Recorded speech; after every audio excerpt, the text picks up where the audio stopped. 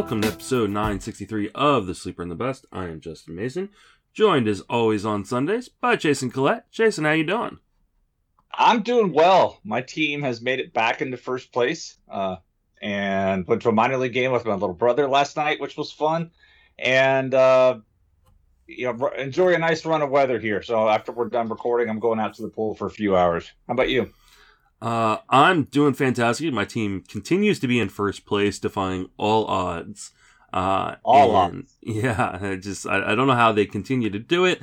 I don't know if they're going to be able to do it with the flurry of trades that the Dodgers made over the last few days. But we got Kris Bryant, which makes me happy. It makes my wife even happier because she now has is looking at Kris Bryant jerseys and dreaming of what it'd be like that he would sweep her off her feet and all that good stuff. So it's a very good trade deadline in the Mason household. Joining us today is a special guest. It's Jake Hausker from Rotosaurus.com. Jake, how you doing? I'm great. Thanks for having me. My team is not in the first place club, unfortunately, nor do I expect us to join that upper echelon anytime soon, but I'm doing all right otherwise. Well, I thought you guys were going to because you made the trade for, Pablo Sandoval, who's just who knows how to win. So didn't you hear he's available for the Giants to sign now? I'm sure they will. Because they weirdly promptly cut him after trading for him. But Jake, let's before we jump into a bunch of trades, because we have a ton of trades to get to. Some won't take very much talking about, and then some will take a lot of talking about. I remind everybody where you can reach on social media and talk a little bit about yourself. You can find me at the Dust Mite on Twitter. I, along with my buddy Dave McDonald, run Rotosaurus.com, and we also do the High Stakes Heat podcast that you can find on all platforms. It's mainly focused on playing high stakes roto games, but we also throw some other information in there too. But we're pretty strategy centric over there. We try to do as much of the evergreen strategy content as we can to help people kind of move forward in their journey to kind of progress in the high stakes realm. And it's one of my favorite podcasts. You guys, are newer on the scene in the podcast realm, but have become part of my regular rotation, especially if you guys like the long form podcasts, right? you guys don't really have like a stop time. No, we never have a hard out. We've never had to go to bed, so we just kind of keep going until 2-3 in the morning, and then I edit and throw them out there. So we usually average about an hour 45 a piece.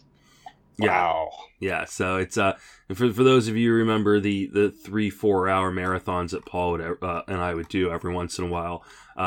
That's kind of the kind of stuff you're going to get from High Stakes Heat. Plus amazing talk, especially if you're into high stakes fantasy baseball. So definitely go and subscribe over there. Go follow their work at Rotosaurus.com. Follow Jake on Twitter because Jake knows what he's talking about. He won an overall championship in the NFBC a couple years ago. Still has that big, beautiful check. Yep. That ain't going anywhere. So the bank frame it like Ricky Henderson and forget to cash it.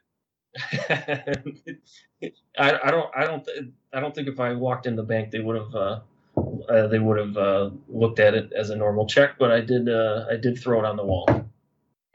you should do like a little video of you trying to cash it. I saved it for my Skyline photos. I did take some photos with it. Nice. Yeah, I remember the year when Lindy Hinkelman won both. Yeah. Mm-hmm. When Fanball was running it and we presented him with the check, I was just looking at that thing like $700,000. Yeah, it was crazy. Yeah. Winning the main and the online championship is forever known as the Lindy because he did that in the same year. Yeah. That's crazy. Let's jump in all these trades because we have a ton to talk about, and unfortunately, I do have somewhat of a hard stop today because my family are going to be doing their own Olympic Games today. So for those of you who've been seeing my amazing uniforms on Twitter, there'll be more posted later today. And for those of you who don't like that, you might want to unfollow me on Twitter today. So, but let's start with a big one. And I tried to group these by, with the help of Jake, by team. Max Scherzer and Trey Turner get traded to the Dodgers. This one kind of was a little bit weird because the reports originally were that the Padres had landed Max Scherzer. And then all of a sudden it was like, nope, the Dodgers have. And then Trey Turner's coming along too. So, Jake, I mean, obviously these guys are rostered in 100% of leagues. I don't care if you're playing in like the shallowest of shallow leagues. These guys are on rosters. But do their values change, or do they change the values of anybody on the Dodgers? Well, I don't know about their values changing necessarily. I would assume the Dodgers aren't going to play too much games with Trey when he's back from the IL, and they're not going to be. I don't see them skipping Scherzer around either to reduce his workload. I mean, he's a free agent after the season. He's a horse, so they're just going to kind of pound him into the ground. You're going to have Trey playing second, so that's probably going to shift Chris Taylor to the outfield most of the time, I would think. So, you know, your lesser outfielders are probably going to get shuffled around. Your Zach McKinstry, guys like that. Pujols will probably lose an at-bat or two just because, well, I guess it won't affect him too much. But your outfield guys, your Beatty, your McKinstry, your McKinney, those guys. And, yeah, Bellinger, too. I mean, Bellinger is pretty weak sauce this year, so I can't imagine him getting everyday at-bats the way he's continuing. Jason, does this have any effect for you? Do you worry about guys like McKinstry or Beatty losing playing time because of this? Yeah, it has to happen somehow because again, Taylor moves into a utility. You know, he's going to be the guy that bounces around, and so some of the stuff downstream. I think if these guys were getting a spot start, they lose that spot start during a day. They still want to. They can keep them fresh, pinch hitting in the straight NL games type of thing. But some of this fringy stuff, honestly, I don't think it impacts much more. I'm more interested in the impact of the guys leaving the team. Kyber Ruiz and Josiah Gray, who I like quite a bit.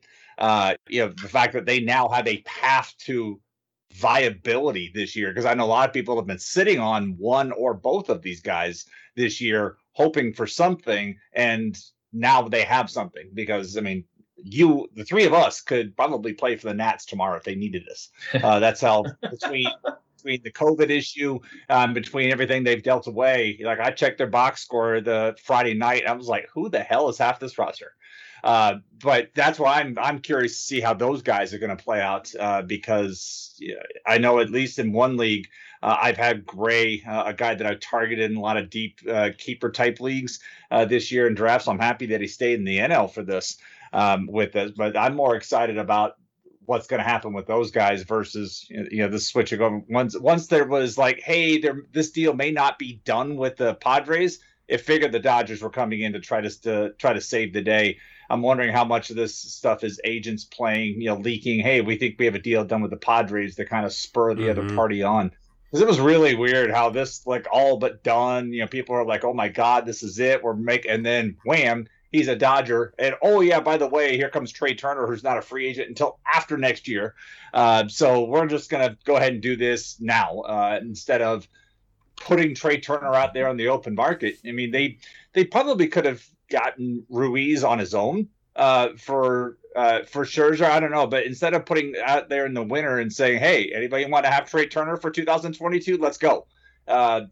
It's just weird to see these guys packaged up like this for, yes, what should be a starting catcher. And as much as I like Gray, I think he is like a middle of the rotation guy. He's not somebody that confronts a rotation. But I think he's a middle of the rotation guy, and I don't know. I'm always shocked at how little some of these guys get in return, especially when you look at the spectrum of returns other guys got on this at the trade deadline here. Yeah. I mean, I was shocked that they got this, and then for this package, especially considering that we're going to talk about the Jose Barrios trade and what they got for a year of him, to get Trey Turner. Plus the rest of the year of Max Scherzer was quite a coup for them. Not to say that Ruiz is going to be a really good player, I think. And it doesn't look like they've added him to the active roster, the 26-man roster. So he must be in AAA for the Nationals. But Gray is on the roster.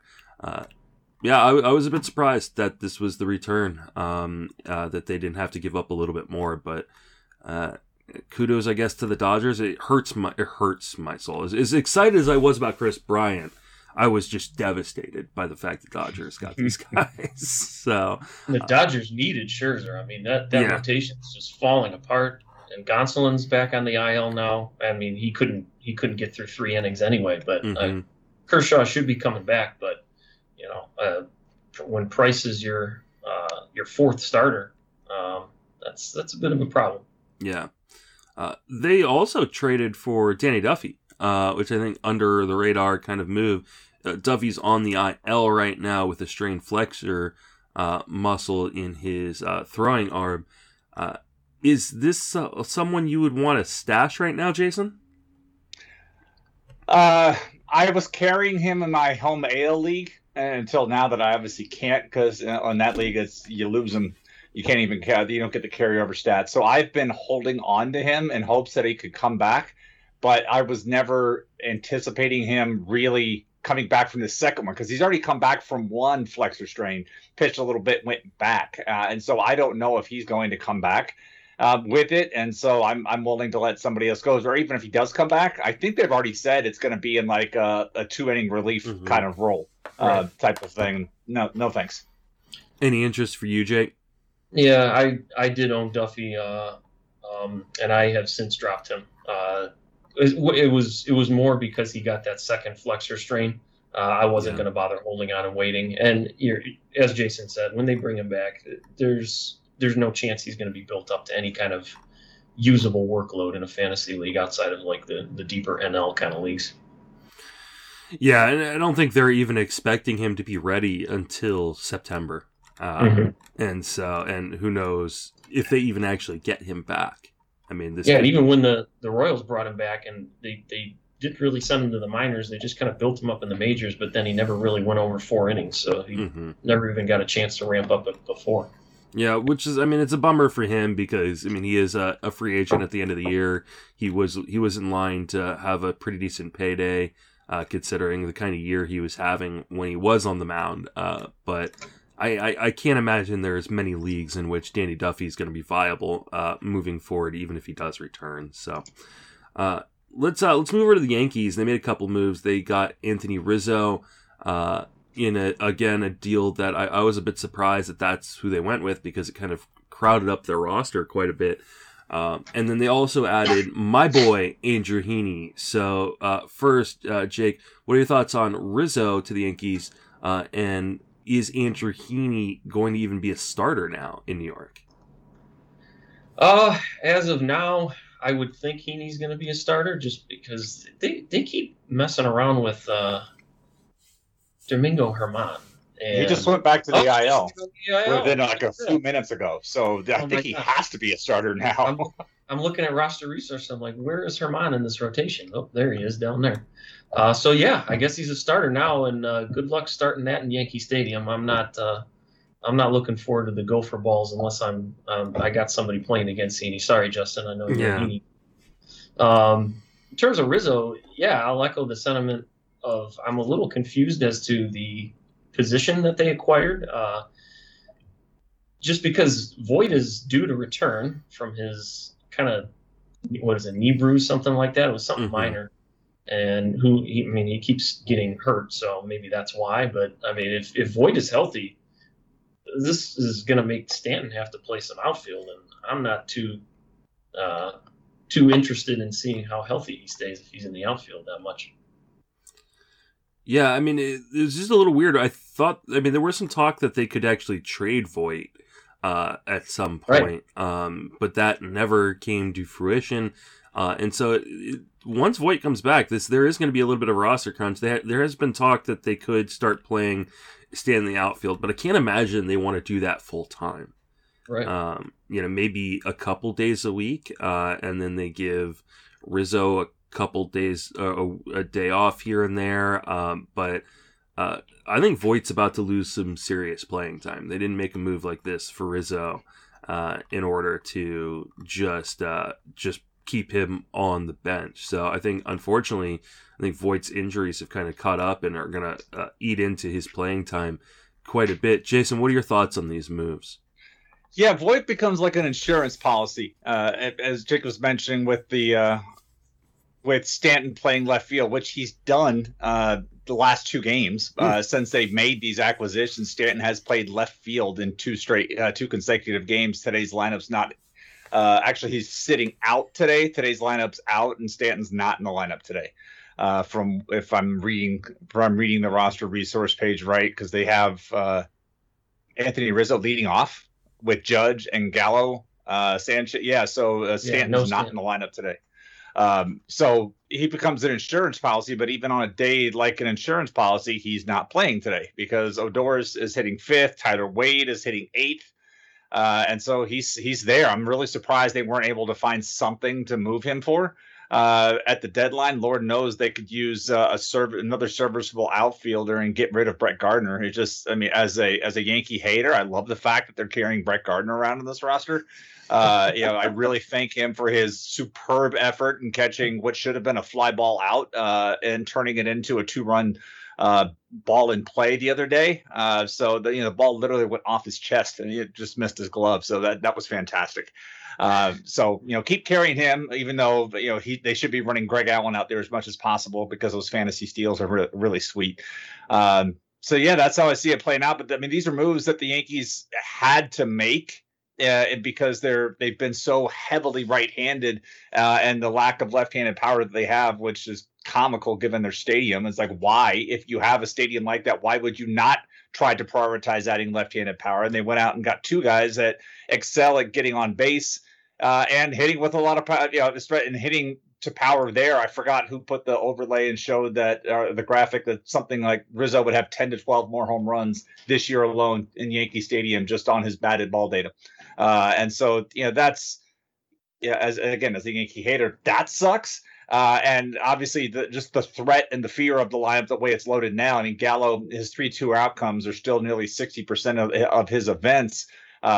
But he gets on base a ton. He plays good defense. I mean, that lineup is sick, and it's just surprising that adding Heaney was their pitching acquisition because he is risky in that stadium because Heaney does not pitch inside the righties. And if you're going to survive in Yankee Stadium as a left-handed pitcher, you have to come inside. So I don't know if that's something the Yankees are going to adjust and say, look, you got to establish your fastball in because him this year pitching to righties, he's given up 10 home runs off his fastball to righties, and there's been a slug with 562 and an X slug of 499, and that's pitching in a mostly neutral place. Now you're putting him in that bandbox with that. He has to adjust the way he pitches to righties, or this could get ugly in a hurry. Yeah, as far as Heaney goes, this was not a very good move for him, moving to that kind of division, that kind of park. And as much as I'm a Heaney guy, I think he's cuttable in just about every format moving forward. I'll probably hold on to him because I'm stubborn and he's my boy. But this is not a good move for his value. Let's talk about their rivals because I thought Rizzo was destined to end up with the Red Sox. Made a lot of sense. But he did not. He ended up with the Yankees. I think the Yankees probably tried to keep him away from the Red Sox. And Kyle Schwarber ends up in Boston. Now he's on the IL right now, working his way back. But what are your thoughts on Kyle Schwarber in Boston there, Jason? Good fit. It was a little weird because when you look at what they have, it seems like they're really banking on Chris Sale's return as like this is going to be their fix. And you look at some of the stuff he's done in the minor league outings. His most recent rehab start, which was yesterday, wasn't as great as his other ones have been, and that's what you kind of expect. We know guys coming back for the injuries and whatnot. The command's going to be off. I don't know how much depth he's going to be able to give them in games, and they were coming off. I mean, there was that streak of baseball that the Red Sox played in July where they couldn't lose. And now this week they've dropped first 2 of 3 to Tampa Bay. They lost. They playing the Yankees. I mean, they had the series against the Yankees where they could have lost 3 of 4. They won 3 of 4 instead. But then during the week, the series before they were playing Tampa Bay, which I believe was Toronto, they struggled. So they're having issues. I'm just surprised they didn't go out and get try to increase what they had on their pitching side, because that's been problematic for them. And I don't know if the approach is like, okay, we're just going to add Schwarber and he's going to help us slug through games unless Schwarber's going to pitch. But I mean, offense hasn't been their problem outside of Bobby Dahlbeck struggling to make contact at the bottom in their lineup. But he's even looked better of late. And again, the top half of their lineup does enough damage where it's like I don't see a marginal gain for Schwarber. And when he comes in for playing time, who's he? It's gonna hurt Dahlbeck, which again stinks because Dahlbeck's been playing better of late. So that's where the playing time is going to go. But it seems like it's about 2 weeks away because they haven't even sent him out for a rehab assignment yet. I saw a video of him taking BP the other day, yesterday, and that's really where things have been limited. So that's the fantasy impact is. Dahlbeck, just as he was getting hot, is now going to lose that playing time here in the next couple of weeks. So you should make adjustments if you have him on your roster. And I would assume that once Schwarber gets into the lineup, that he is going to hit high in it. I mean, you can make an argument that he should be hitting second right now. That's Jarren Duran. And shocker, another rookie that was killing the ball in AAA is not doing well in his major league debut. I mean, Duran's hitting about $140. And has struggled defensively. So, you're going to see him once Schwarber comes up. Duran, if he sticks in the lineup, is going to fall down to the bottom.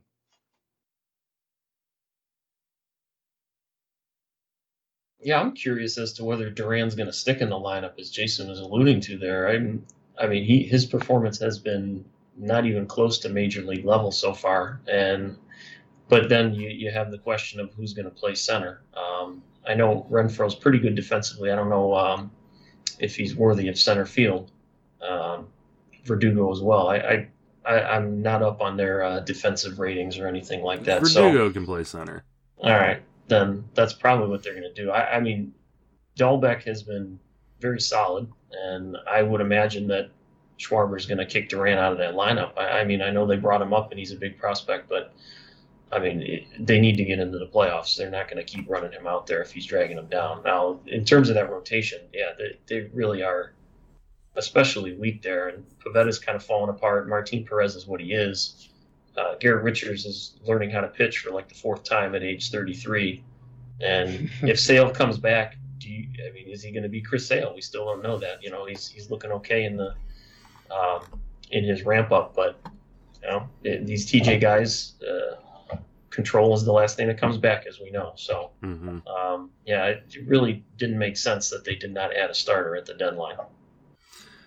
Yeah, they felt a lot like what the Giants were doing, which was kind of playing the fence a little bit and not wanting to make too many moves that kind of came from their farm system. I think probably feeling the same way as each other as.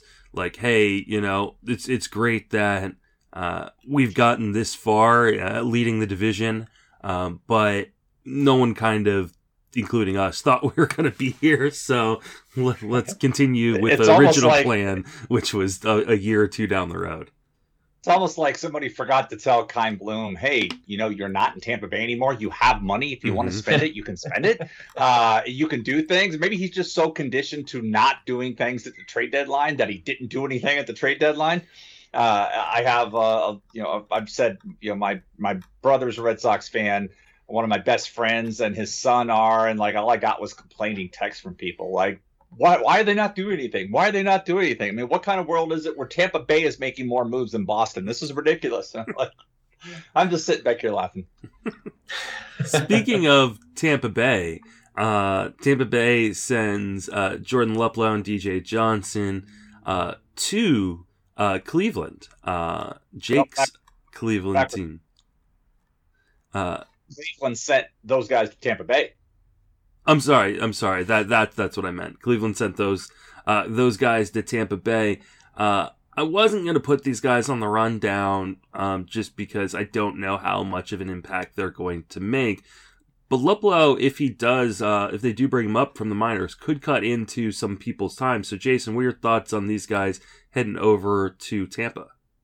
Yeah, that's right now I think he's still on the IL and the minors when they assigned him, because I don't even know if he's healthy yet. But one of the things that's been problematic, and we talked about this with the Cruz acquisition, is they've sucked against left-handed pitching. I don't care what lefty. I mean, if you watch this week against Nestor Cortez, Nestor Cortez and Lucas Luetge came in. Nobody threw a pitch over 92 miles an hour, and I think the Rays had 4 hits.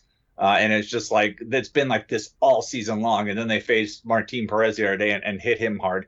Go figure. It's probably the first lefty they've hit hard. But so Luplow, I could see once he comes up, he would be in the lineup. And we're only talking AL only folks here. But I could absolutely see him in as part of roster expansion by September at the latest with that, because of the issues against lefties. And when you look at the way the roster is out there with both Kiermaier and Phillips being lefty, Kiermaier's the worst hitter of the two in that regard. So they need another bat like that so it could come up. And frankly, Johnson maybe even comes up today because Jeffrey Springs hurt his knee last night trying to cover a bunt down the line, took a really weird step, and went down in a heap holding his knee. They're saying knee sprain. We don't know what the damage is, but he's going to the IL. And so Johnson may be up now because they already have Fairbanks and McHugh and Fireisen. All these guys are already on the IL. So Johnson may even be up now. And he's intriguing only because he is the Rays have a type. They love relievers with high spin rate. And you go look at Savant's page and look at Johnson, and sure enough, he's got a elite fastball spin. And so he's like their type, and we'll see what they do with him. But he could be on the roster right now. And given the fact that they're using guys like Chargois, who they just acquired in trade, Matt Whistler, who they picked up from your team after they dumped him, and Lewis Head, who was selling solar panels this last offseason. True story.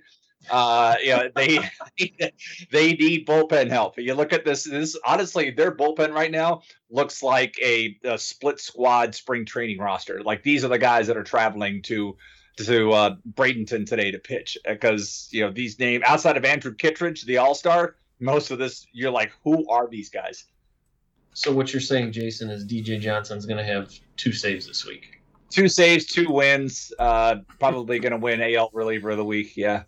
And then he'll get relegated to mop-up duty after that. Yeah. Pretty much. Yeah, that's an absolute nightmare. Right now, Roster Resource has 5 different pitchers labeled as closer in the Rays bullpen.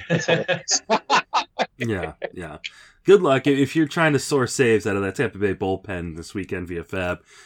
Good luck. I've put my Nick Anderson had a bit of a COVID setback this week, so his rehab is probably, I would say, mid-August. So if you've been sitting and stashing him, waiting to come back, Oliver Drake may be back before Nick Anderson is. Yeah, not good. I think this. If Luplow comes up at some point, I think he could eat into maybe some Margot's time, which would be unfortunate for me. But I don't know that these guys are going to have very much fantasy value on their own on moving forward. But no, I would disagree there a little bit, because he's one of the guys that hits lefties well too. I think honestly it eats into Brett Phillips. Okay. They've started either Kiermaier or Phillips because defense is equal. But that's the thing. Margot's defense is just behind them. So you put Margot in center, and you can allow Luplow to play left field, and then they have, that helps them out against lineups where the lefty matchup is just really good. And so that's where I can see things happening. They have 2 interleague games against Philly at some point here, and that's it. So just all but 2 of their games are American League, and I think they have 9 games against Baltimore here in the next 6 weeks. So giddy up. If you're an Arozarena owner, he's doing the whole Gleyber Torres thing this year against Baltimore and has been absolutely murdering them. And so they've got 9 more games coming up against Baltimore here in the next 6 weeks. All right. Speaking of the Cleveland Guardians, they got Miles Straw in a deal. Jake, what are your thoughts on Straw coming to Cleveland? Well, I mean, we needed guys to play, right? They put him at leadoff yesterday, but now he's back to the bottom of the lineup again against a right-hander. So it looks like they might be thinking about leading him off against lefties. I don't know, just a guy if he needs steals at this point, because I don't think he's going to do too much else. It's not a high-powered offense, despite what they did yesterday against the White Sox. So if you're yeah, that sure was a fun game. It'd be nice if I can watch it. YouTube TV does not carry Bally Sports, and they still haven't added it, so I still can't watch them very often. But I mean, if you're in a league with daily lineup changes, Straw leading off against lefties isn't the worst thing in the world if you need speed. Jason, any thoughts on Straw? He should. The problem we have is the unknown of DeMarco Hale running the team now with Terry Francona out. At least with Francona, we knew that he likes to run and he would take advantage of that. But we don't know what Hale's tendencies are. And then I don't know if I guess that Jimenez, was he called up already? No, not that I see. No, he was having visa issues. Wasn't he could not be called up because he's applying for a visa while in the U.S. and a visa extension or something like that. He can't travel to Toronto, where they're going the first half this week. So I would expect him to come up at the end of the week after they leave Toronto, but because of that. They couldn't bring him up, so they brought up Owen Miller, I think it was. Right. Yeah, so I'm wondering if... Go ahead, sorry. I don't know if they're going to move Rosario. They should. What they should do is get Rosario to second, because he's a butcher over at short, but they're probably going to put Jimenez at second and send Miller back out, or Yu Chang, and they could move Miller to first even feasibly. Or Ernie Clement. Yeah, we do. Yeah, I think they kind of like him. Miller hasn't I like what I've seen. I don't know from a fantasy perspective, but from a baseball perspective. Yeah, he seems like a solid guy. Yeah, so fourth infielder, that kind of thing. Yeah. Right. Yep. No, I think the only reason I was asking about Jimenez is because Straw's hitting leadoff for now, but I could easily see him going to the bottom of the lineup and running with Andres Jimenez and Ahmed Rosario and Jose Ramirez and Franmil Reyes as the top four. Very possible.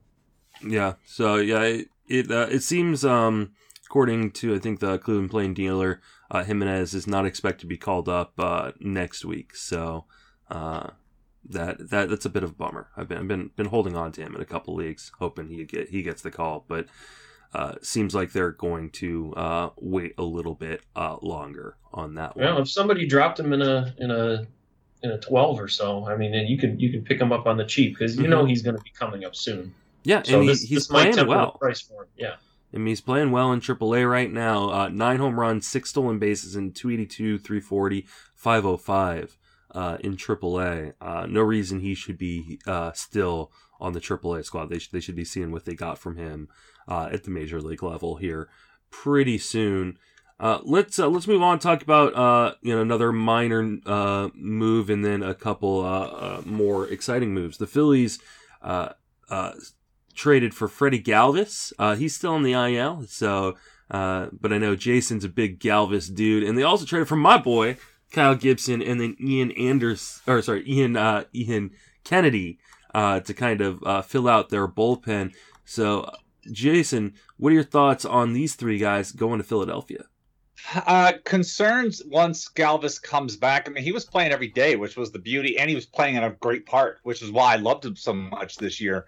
And so when he comes back, obviously he's taken a slight step back in ballpark, but where is he going to play? Are they really going to pull Alec Bohm and say, yeah, kid, we expected more of you this year, but right now we need you to take a back seat with that? So and even if Galvis does do that, that still means he's hitting in the bottom third of the lineup down there in front of Doobie Herrera and the pitcher spot most nights. So it hurts his fantasy value, which bums me out, because Freddie Galvis was like free this year and had in so many places. And then on the pitching side, Kyle Gibson has obviously had some issues with the learning curve, as we've been calling it here for the last 6 weeks. And maybe some of that's trade deadline stuff too. We don't know. There's no way to quantify or to measure that. But yeah, as we got closer to the trade deadline, his numbers were getting worse. And so now that he knows where his home is, maybe that can change with things. And I think with Kennedy, given that the issues that the back end of that bullpen has had all year, it hasn't been as bad as 2020, but it hasn't been much better either. And one of my best friends reminds me of that via text, probably 4 nights a week. So Kennedy, you would assume, gets the primary job. So he's the biggest winner of them all here. But Gibson could be the biggest winner here. But I think right out of the gate, Kennedy's the guy that I value most here. Gibson is actually starting as we speak. I'm going to turn this game on. So if you hear me crying in the background, it's because Gibson's getting shellacked by Pittsburgh. But we'll see kind of how that goes out. I mean, this trade had a little bit of weird repercussions. The Phillies are moving Ranger Suarez to the rotation, apparently. I'm not going to let him close out games now that they have Kennedy. Jake, what are your thoughts on kind of all these moves? Yeah, Ranger Suarez hurts. I kind of needed him to keep this job, and as it was coming down to the wire, I was getting excited that it was going to stay there. And then when I saw that Kimbrel was going somewhere else, I was pretty happy. But we'll see. He's going to start on Monday. I think they said he's going to throw 2 innings. I mean, he could feasibly throw 3 or 4 innings right now. I mean, he's already had a 7-out save in recent memory. I'm going to hang on to him and see what he does with these 2 starts, because I don't think it's going to take him too long to ramp up, and he could be usable. Gibson, we'll see what he does against the Pirates today. They've been a pretty hot offense in July, so it's not really a team that you can just kind of use as a matchup play anymore. So we'll see what he's doing today. Kennedy's got the job. It's his job, obviously. I don't think Alvarado, Bradley, or Neris are going to take it from him unless he craters. And if he does crater, they might even move Suarez back into it, because Girardi really does like Suarez. He talks about him a lot. He's kind of one of his dudes. So I'm hopeful that Suarez maintains usability for me in a 15-teamer. I'm going to kind of see how this 2-start week goes and go from there. Yeah, I don't really have much to add, so I'm going to just kind of move it along, hoping Gibson kind of can reclaim a little bit of that magic we saw from the early part of the year, because the last few starts have been a little bit brutal. But I agree with you guys in terms of the other guys. So let's talk about the Blue Jays moves. They added Jose Barrios and gave up quite a bit for him. They gave up Austin Martin, their former first-round pick. I think it was Simeon Woods Armstrong, or Simeon, I can't remember his name. Richardson. Simeon Woods Richardson. I was thinking Pete Crow Armstrong. So they gave up him as well for 1.5 years of Barrios, and they also grabbed Joakim Soria. My guess is Soria doesn't really factor into the end of the bullpen as a closer, but Barrios is a really nice move. Jake, what are your thoughts on these moves to the Toronto? I agree. It's a move that works for them. I have been pretty vocal on my show about not really being a Barrios guy. I always felt like he was a little overdrafted for what he gives you. He gives you solidity, and that's kind of it. It's kind of his curveball kind of comes and goes. He doesn't give you the Ks you'd expect, but for Toronto, it's kind of the move they needed, because their rotation outside of the top 3, and even, I mean, really, it's just Ray and Manoah right now, because Ryu has not been himself as of late. They kind of needed that stabilization, and they needed to go for it. Their window is opening, and Barrios is under control after this year, so it kind of makes sense for them to start going all in. They don't need a bevy of prospects anymore, because all their prospects a lot of them are up and they're hitting. So, it makes sense for the Blue Jays right now. I as much as I'm not a Barrios guy, it's a move that works for Toronto. Jason, what are your thoughts on Barrios and Soria going to the Blue Jays? I mean, overall, it's moves that the club needed to make. I mean, Barrios was the front runner, but getting Soria, getting Brad Hands, for the weirdness that is Toronto, and let's, if you try to frame them, I think it was the stat heading into yesterday, they and Seattle had the same record, but Seattle had like a -48 run differential, and Toronto was like +99. And the difference has been the bullpen, and close games. I mean, we all know what Seattle has done in one-run games. And their ability to do that. And we all know how many games Toronto has blown trying to do the same thing. So that's really been where the difference is. And you look at it when you come into this, they have right now, our FanGraph odds say that they have a 34% chance of making the playoffs. And so I'm wondering how much of this is too little too late, but I'm also concerned about the move for Berrios because pitching in the AL Central is nice, but he's had particular issues this year against lefties, and it's honestly been something that hasn't been prevalent for him since he was a kid. I mean, you go back and look at his lefty splits in 16 and 17, batting average against 290 and 260 using weighted on base average 368, 341. Then he rolled off 291, 299, 301, 308, and this year it's 350 on his weighted on base average. So he's had trouble against lefties, and he's coming into a division, and he's got to face a Yankees team that just added 2 very good lefty hitters. He's got to face a Rays team that does really good against right-handed pitching. He's got to face a Boston team that just does good against pitching. And so that's where it's problematic. I like the move from a baseball perspective for a fan base more than I like it from the fantasy perspective. And I think that's the differentiator here. At the end of the day, I still see Toronto on the outside looking in because of the games they've left on the table due to the shortcomings of their roster construction. Losing Julian Merriweather early like they did, and he's still probably weeks away from coming back if he even comes back at all. It's like the bullpen kind of fell apart from there, and it's just now getting the opportunity to rebuild itself. I mean, I guess the good news for Berrios is he doesn't have to worry about facing the Yankees until September. They have a 4-game set at Yankee Stadium starting on Labor Day, and then they play them again the final week of the season. So that's what they have left against the Yankees. But we're looking at schedule. I think Berrios pitches today. Yeah. Yes. He's in the first inning right now. 1 out. Okay. 2 So men he's got on. KC. Mm-hmm. Then he's got Boston. Then he's going to have Seattle. Then he's going to have Detroit. Then he's going to have the White Sox. Then he's going to have Oakland. Then he's going to have a Yankee game. Then he's going to have a Tampa Bay game. Then he's going to have another Tampa Bay game. Then a Yankee game. So that's not a great strength of schedule the rest of the way for him. Yeah, I tend to agree with you there, Jason. I mean, I like the move for Toronto. They really needed to add to this rotation, but pitching in Rogers Center in that AL East is not going to be great for Berrios' value moving forward. It definitely takes a little bit of hit. I don't think Soria factors into the back end of the bullpen. I think it's going to be Brad Hand and Jordan Romano getting the save opportunity. He's going to go back to being a setup guy. So for those of you in holds leagues, he could go back to getting some holds on a much better team in Toronto. But other than that, he's not going to factor in. Let's talk about the Braves, because they were a really, really interesting team at the deadline. They traded for Adam Duvall, Eddie Rosario, and Jorge Soler, plus traded for Richard Rodriguez right at the end of the trade deadline.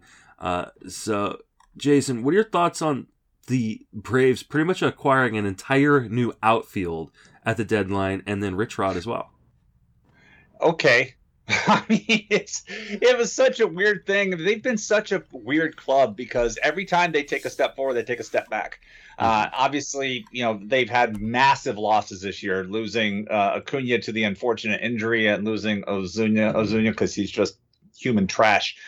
So that's where they've lost massive things off their depth chart. And the pitching situation with Soroka getting re-injured, Ian Anderson not working out with things. Darno is still out with everything. So they're trying to do something, but I kind of look at them in Toronto. They added all this stuff, but at the end of the day, I don't think it's going to matter. And now we're in a situation where we're trying to figure out as fantasy guys, like which ones are going to play when Rosario comes up. It's like, where is he going to play? They're going to do a platoon situation with Duvall. If you added Soler, you're hoping that he can continue the hot streak of power that he's been on. You really don't want to take his bat out of the lineup, but maybe they're going to have to in that capacity. In the bullpen situation, it's something they needed. They were leaning on AJ Minter, who just caved. and that didn't work out well. So getting that will help. But at the end of the day, to me, it's too little, too late. I mean, they have a 17% chance of making the playoffs, so it's out there. But and at the same time, I think they got a better chance of trying to win the division. The fact that it's kind of mind blowing that the Yankees and the Mets entered today with the same exact record. That like if you listen to the narrative surrounding both teams, you wouldn't think these two teams were close, but that's what they are right now. So maybe the Braves are just trying to say, look, we're going to try to push and win the division. We're only 4 games out of the division, and we're going to see what happens there. But I think it's too little, too late. But it just adds some more fantasy confusion with more names here that we didn't need. What are your thoughts on these moves there, Jake? Because I know this one affected you and Dave, especially from the Rich Rod perspective.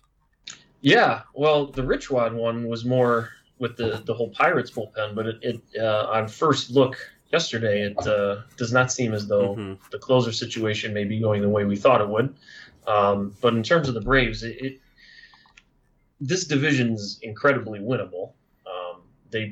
The Mets are barely over 500 in first, so it's not like they're competing against the Padres and the Dodgers and the Giants or anything like that.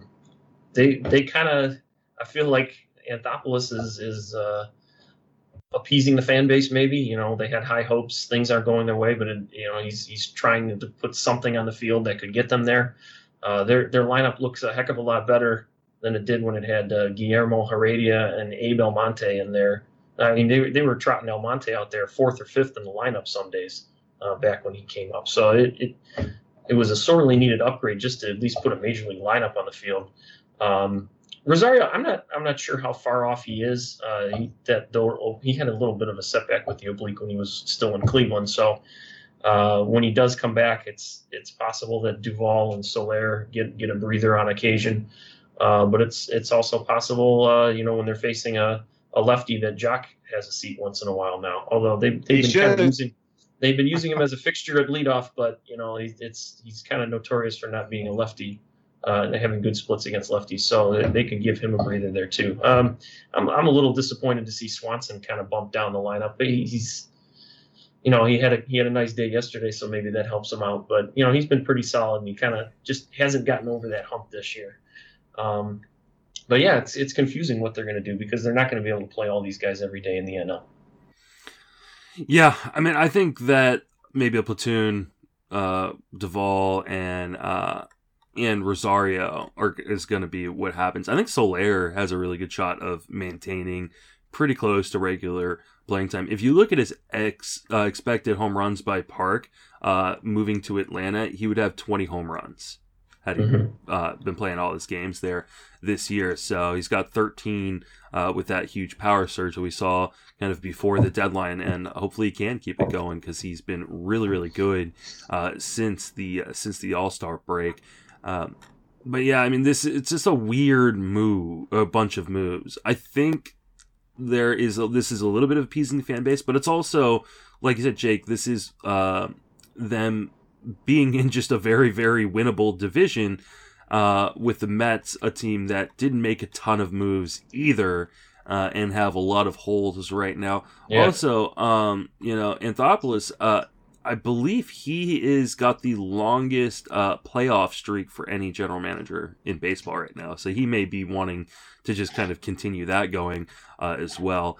The Rich Rod move is interesting. It seems like the Russ Resource right now has him as a setup guy, but I could easily see him either start sharing duties in the 9th with Will Smith or even supplant him at some point rest of the way. So if you've got Rich Rod, I'm not dropping him in any formats yet. I want to see how this plays out a little bit over the next couple weeks. Yeah, you got to wait to see what happens because I mean they could. It's not too common that you have a lefty closer. He's not, Will Smith is definitely not deficient against left-handers though. The splits are not nearly, or there really aren't any differences in the splits. So it's possible that Smith has earned enough sway that he's going to hold this job for now. But there's always the chance that is it Snitker? Yeah, Snitker kind of messes around with it. You never know. Let's talk about kind of some a couple moves that little under the radar. The A's traded for Yan Gomes and Josh Harrison. Does this hurt their value? Help their value, Jake? Well, it is the A's, so you know that neither of them are going to play every day, most likely. So yeah, I guess it hurts Harrison's value because he was hitting in a pretty solid lineup spot with the Nationals. Not that it was an amazing lineup, but he was getting everyday playing time for them. You know how the A's are; it's platoons everywhere, and they have a decent amount of. Let's see, Lowry's a switch hitter. Harrison can kind of play all over the infield. Not that they need to bench Chapman at all. So I can see them giving Lowry a rest day here and there just to keep him healthy, just because his injury history is extremely tattered and worn. Marte is kind of a fixture now. So and Andrus has been playing better of late. So I can't see Harrison getting too much regular playing time. It's going to be pretty semi-regular. Yan and Murphy are both right-handed, so I'm not quite sure how the A's are going to play that one. That was kind of an interesting acquisition. Murphy hasn't lived up to billing this year, but I don't think he's been that bad that they needed to bring in Gomes. So we'll see what they do with that one. Yeah, when you look at the acquisition of Marte and adding Harrison and adding Gomes, these are the kind of moves that you would expect from a team. It's like, hey, we have a really young team. We need people that have been there and some veterans, but that wasn't a problem for Oakland. They already had those types. They had Jed Lowry. They had Mitch Moreland. They have guys that have been in the postseason the last couple of years. So it's like they've got these types. So it's just kind of weird how it all works out. Gomes' playing time is going to take a hit. Harrison's really takes a hit. I mean, if he had stayed in Washington, he probably would have been an everyday infielder for them the rest of the way. And now he's going to be a bench bat, and so that's going to be tough for that to happen. Marte, obviously, he's far and away a big need there. You have to hope that his stolen base game doesn't take a hit moving to Oakland, because they run in Miami. They don't run as much in Oakland. So that's a concern if you're sitting there and like, okay, I need steals. I'm going to throw in a Marte, and then he goes up there and just doesn't run. Because if right now they're projecting him to hit second and Mark Canha gets on base, and if he's getting on base via walk, he's going to clog that opportunity to steal the base if the next one's a single, that whole type of thing. Because Canha was running early, but I can't for a team that doesn't run much. I can't imagine them putting a double steal in play much either. So we'll have to see how that goes. But for overall, I was kind of scratching my head. It's nice depth for the team to have, but I don't see from a fantasy perspective there's more harm than good here. Yeah, and you got Pinder coming back off the IL too eventually. Mm-hmm. That's another one. Yeah, I mean, this is just a huge bummer for Harrison and kind of his value in fantasy, because, I mean, he was playing really, really well in Washington in what was a full-time role, and now he's going to go back to being kind of a super utility guy and have a hard time cracking the lineup, especially because a lot of the places he was playing have kind of stalwart guys that aren't really going to sit very often. Matt Chapman's not going to sit very often. Starling Marte, Mark Canha, they're not going to sit very often. So this is just a bummer for his value moving forward. A little surprised that the A's didn't go out and do more. I mean, I know that that's kind of their MO is to not go out and do more, but just a bit surprised that this was their main moves, especially with Trevor Story just not not getting traded. Like, he would have been a perfect fit there. I don't understand what Colorado is doing at all. Not trading Story, not trading John Gray. Like, I get the John Gray move a little bit. He said he didn't want to go. Yeah, well, and they're talking about a long-term deal. So, like, I get that one. But Story's not re-signing there.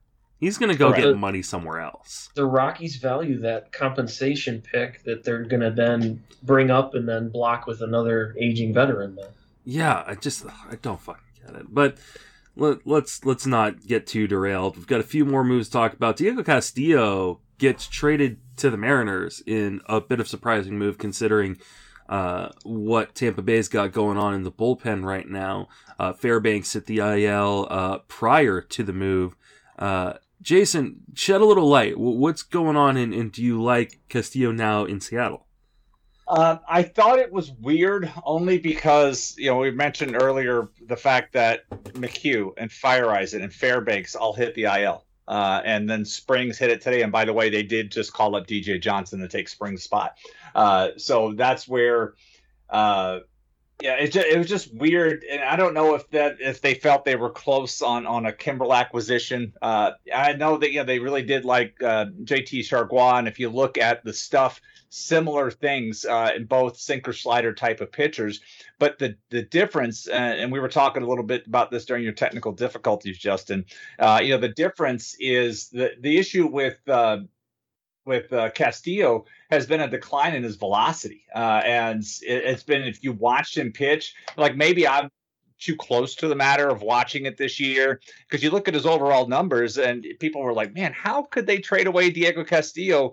He's 14 saves, he's got all these strikeout rates. But then if you watch him pitch, and you saw some of this in that group text, and I was giving Paul Fitz comparing him to some of the guys from the Tigers of years past.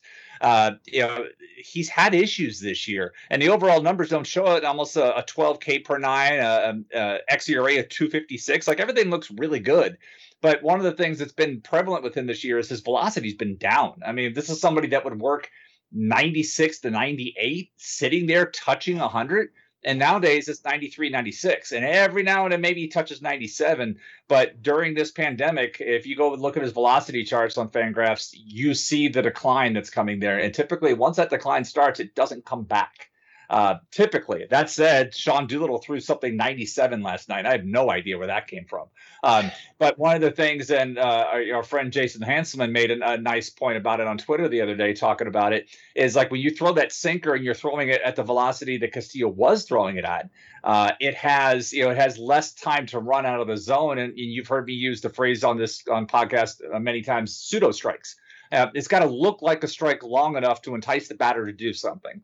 Well, with the sinker, if it's slower, it's going to move more. And if you watch Castillo pitches here, that's been the problem, is he cannot command the sinker. He's trying to put it to a location, and he leaves it up. It runs out of the zone. It doesn't look like a strike long enough. And so hitters will sit on the slider. Now, the slider is still a very good pitch, and he can throw it 5, 6, 7 times in a row. Get guys to foul it off, get them to check swing, and then every now and then he'll surprise them with that 2-strike sinker that they can't lay off as much as they do early in the count with some of the other ones. But then he'll spin that slider, as mentioned. We saw this last night in his first outing with Seattle. He threw a 91-mile-an-hour cement mixer, and Jonah Heim hit a walk-off homer with it. I mean, that slider did absolutely nothing. It just was, I thought it was a sinker because it had no movement whatsoever, and it got crushed. So that's where, he should get in the bullpen. It really sucks for those Paul Sewald owners because he's looked really good. I mean, we thought he was going to be the closer for about 24 hours. And so he still may be the closer. I don't know if Castillo is the full-time closer, but for Dipoto to go out and trade away what was his full-time closer and to go bring in a guy of a similar skill set who has the track record that Castillo has had, it wouldn't surprise me if they're going to give him a little bit longer leash to lose this job there. And he should see more regular save opportunities because, quite frankly, Castillo has not been pitching on a regular basis in Tampa Bay. So this may actually help his value because Castillo, they let him sit for a little bit. I guess they were hoping to get some of his velocity back. He pitched 1, 2, 3, 4, 5, 6, 7, 8, 9 times in July. That's it. And 9 times for a total of 6 1/3 innings. That's all he pitched, and he ended up with 2 saves, and the loss was with Seattle. So that's where he really hadn't been using much. So it should be an upgrade for him in that regard. But it wouldn't surprise me to see him lose the job either. I completely agree in the notion that Sewald is still going to get some opportunities. I don't see that. He was showing even before the trade of Graveman that he was going to be used in some save opportunities. And this is what Service has been doing. He's been not settling on, even when Graveman was getting the majority of the saves for a short time, they would still randomly use him in the late 7th or the 8th inning. So I think Sewald is still going to get his opportunities. He had a little minor blip a couple outings in a row, but he's been a lockdown guy this year. So I think they're gonna keep throwing him out there in the 9th on occasion. It was just an odd turn of events those couple days. Like the Graveman trade, I kind of get it when you look at it.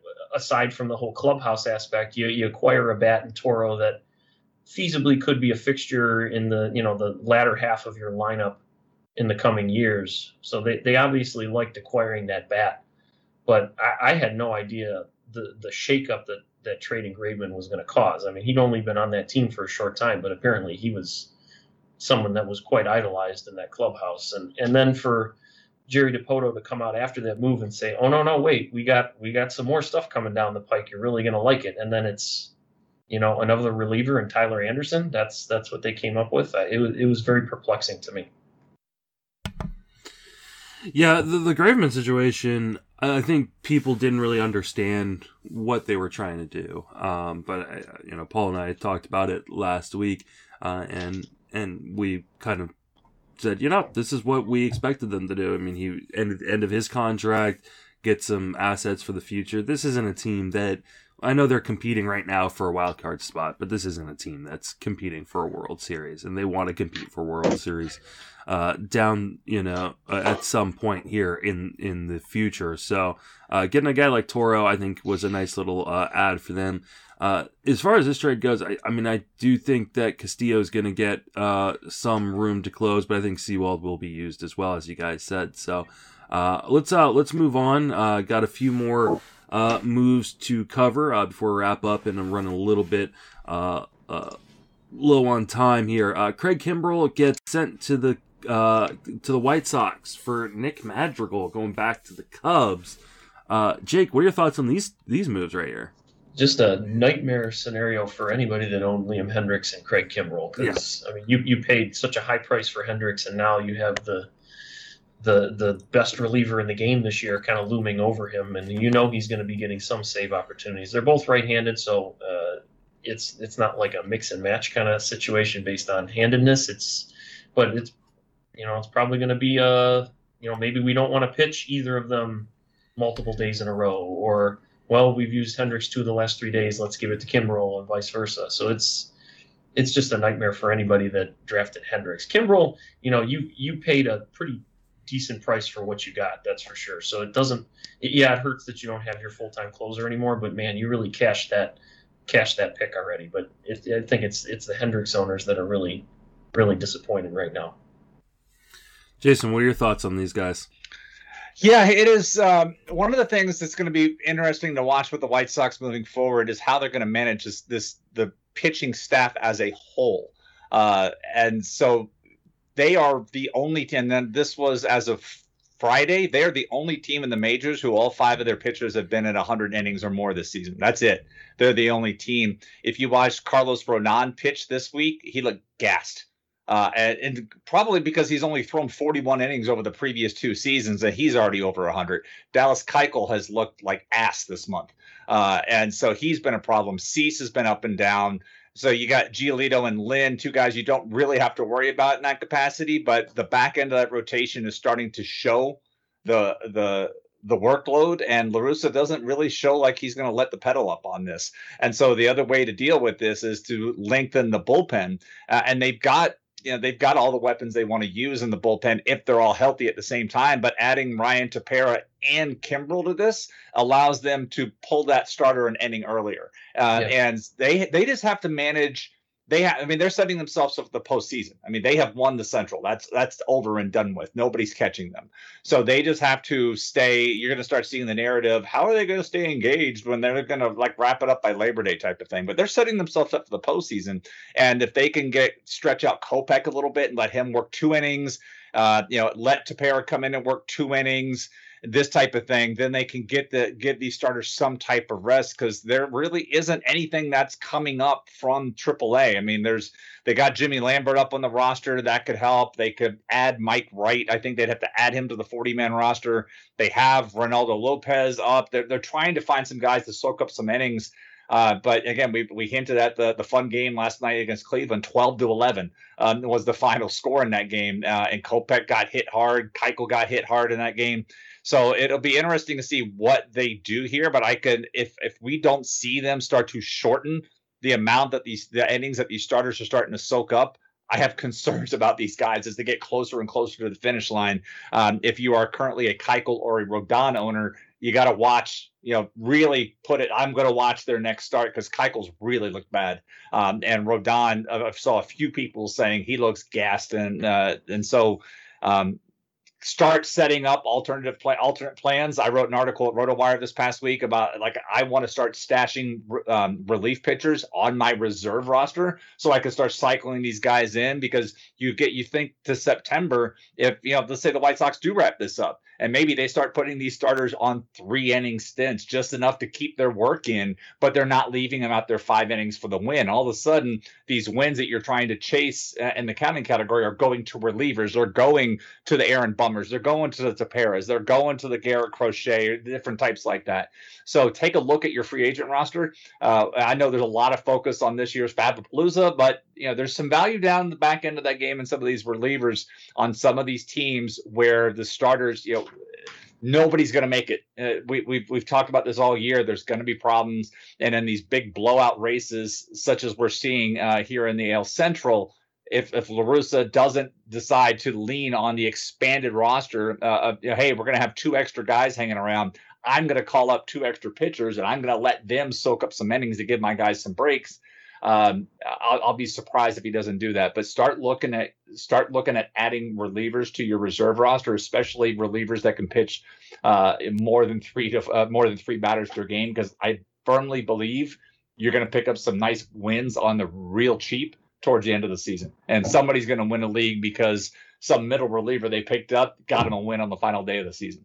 That's a really good point. And it's something, it kind of ties into things that we talk about on our show. But September baseball especially is just a totally different game. And you cannot get married to the guys like Carlos Rodon who got you through the first 4 months of the season. But if they're showing the signs of that wear and they're not the same pitcher they were in May, you have to have your fab money. You have to keep your waiver claims going into September and make sure you have that money to finish out the year so you can recycle those guys, because you cannot keep throwing a guy like Rodon out there if he continues to do, what he did in his last start. Absolutely. Let's talk about the last 2 moves. Javi Baez, Trevor Williams heading to the Mets. Jake, what are your thoughts on these guys heading there? Well, I mean, it makes sense for right now, obviously, because Lindor's out for a little while.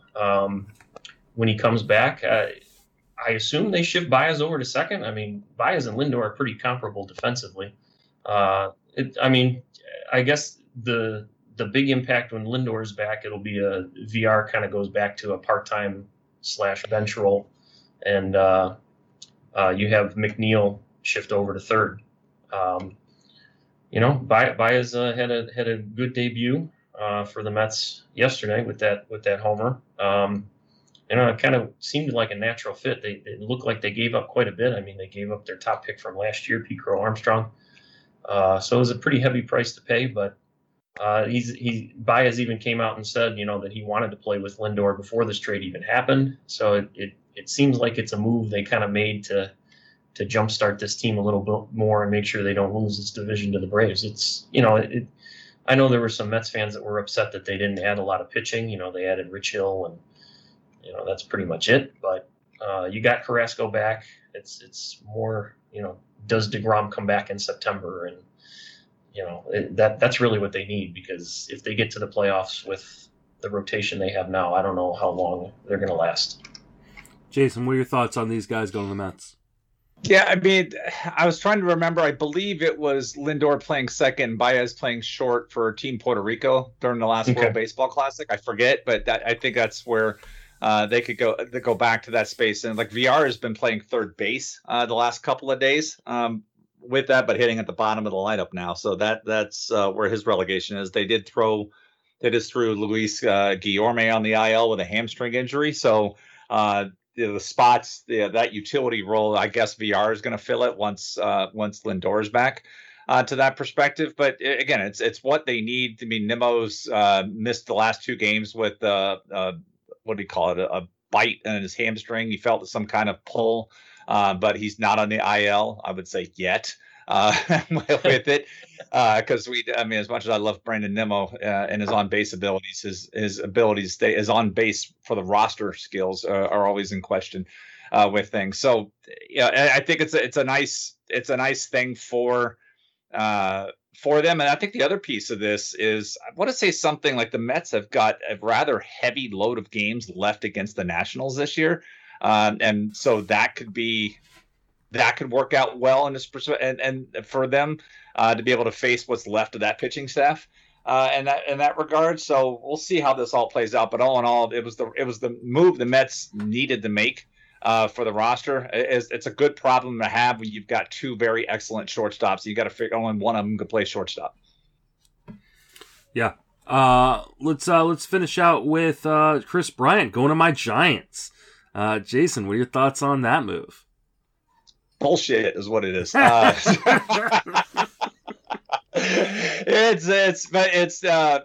It's one of these weird things, because the great thing about the Giants this year, though, has been their ability to mix and match, and how they've had so many different platoon situations.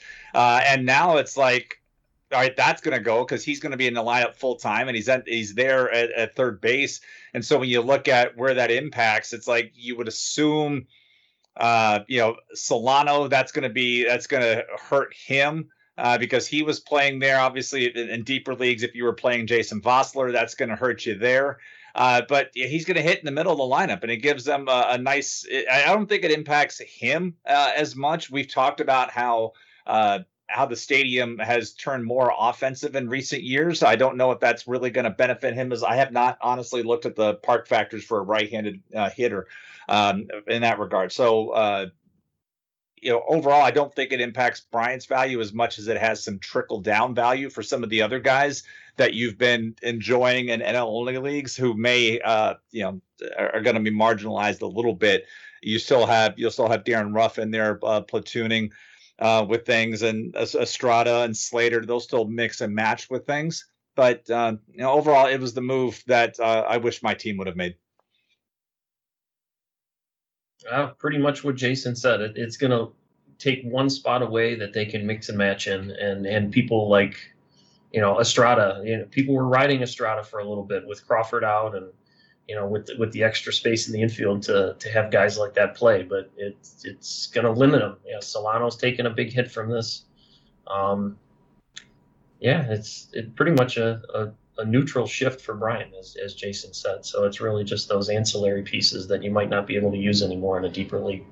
Yeah, and don't forget that they're going to get other pieces back here soon. So, Ruff is going to, short side platoon for now, but what happens when Brandon Belt and Evan Longoria and Tommy LaStella, who are all working their way back, get back?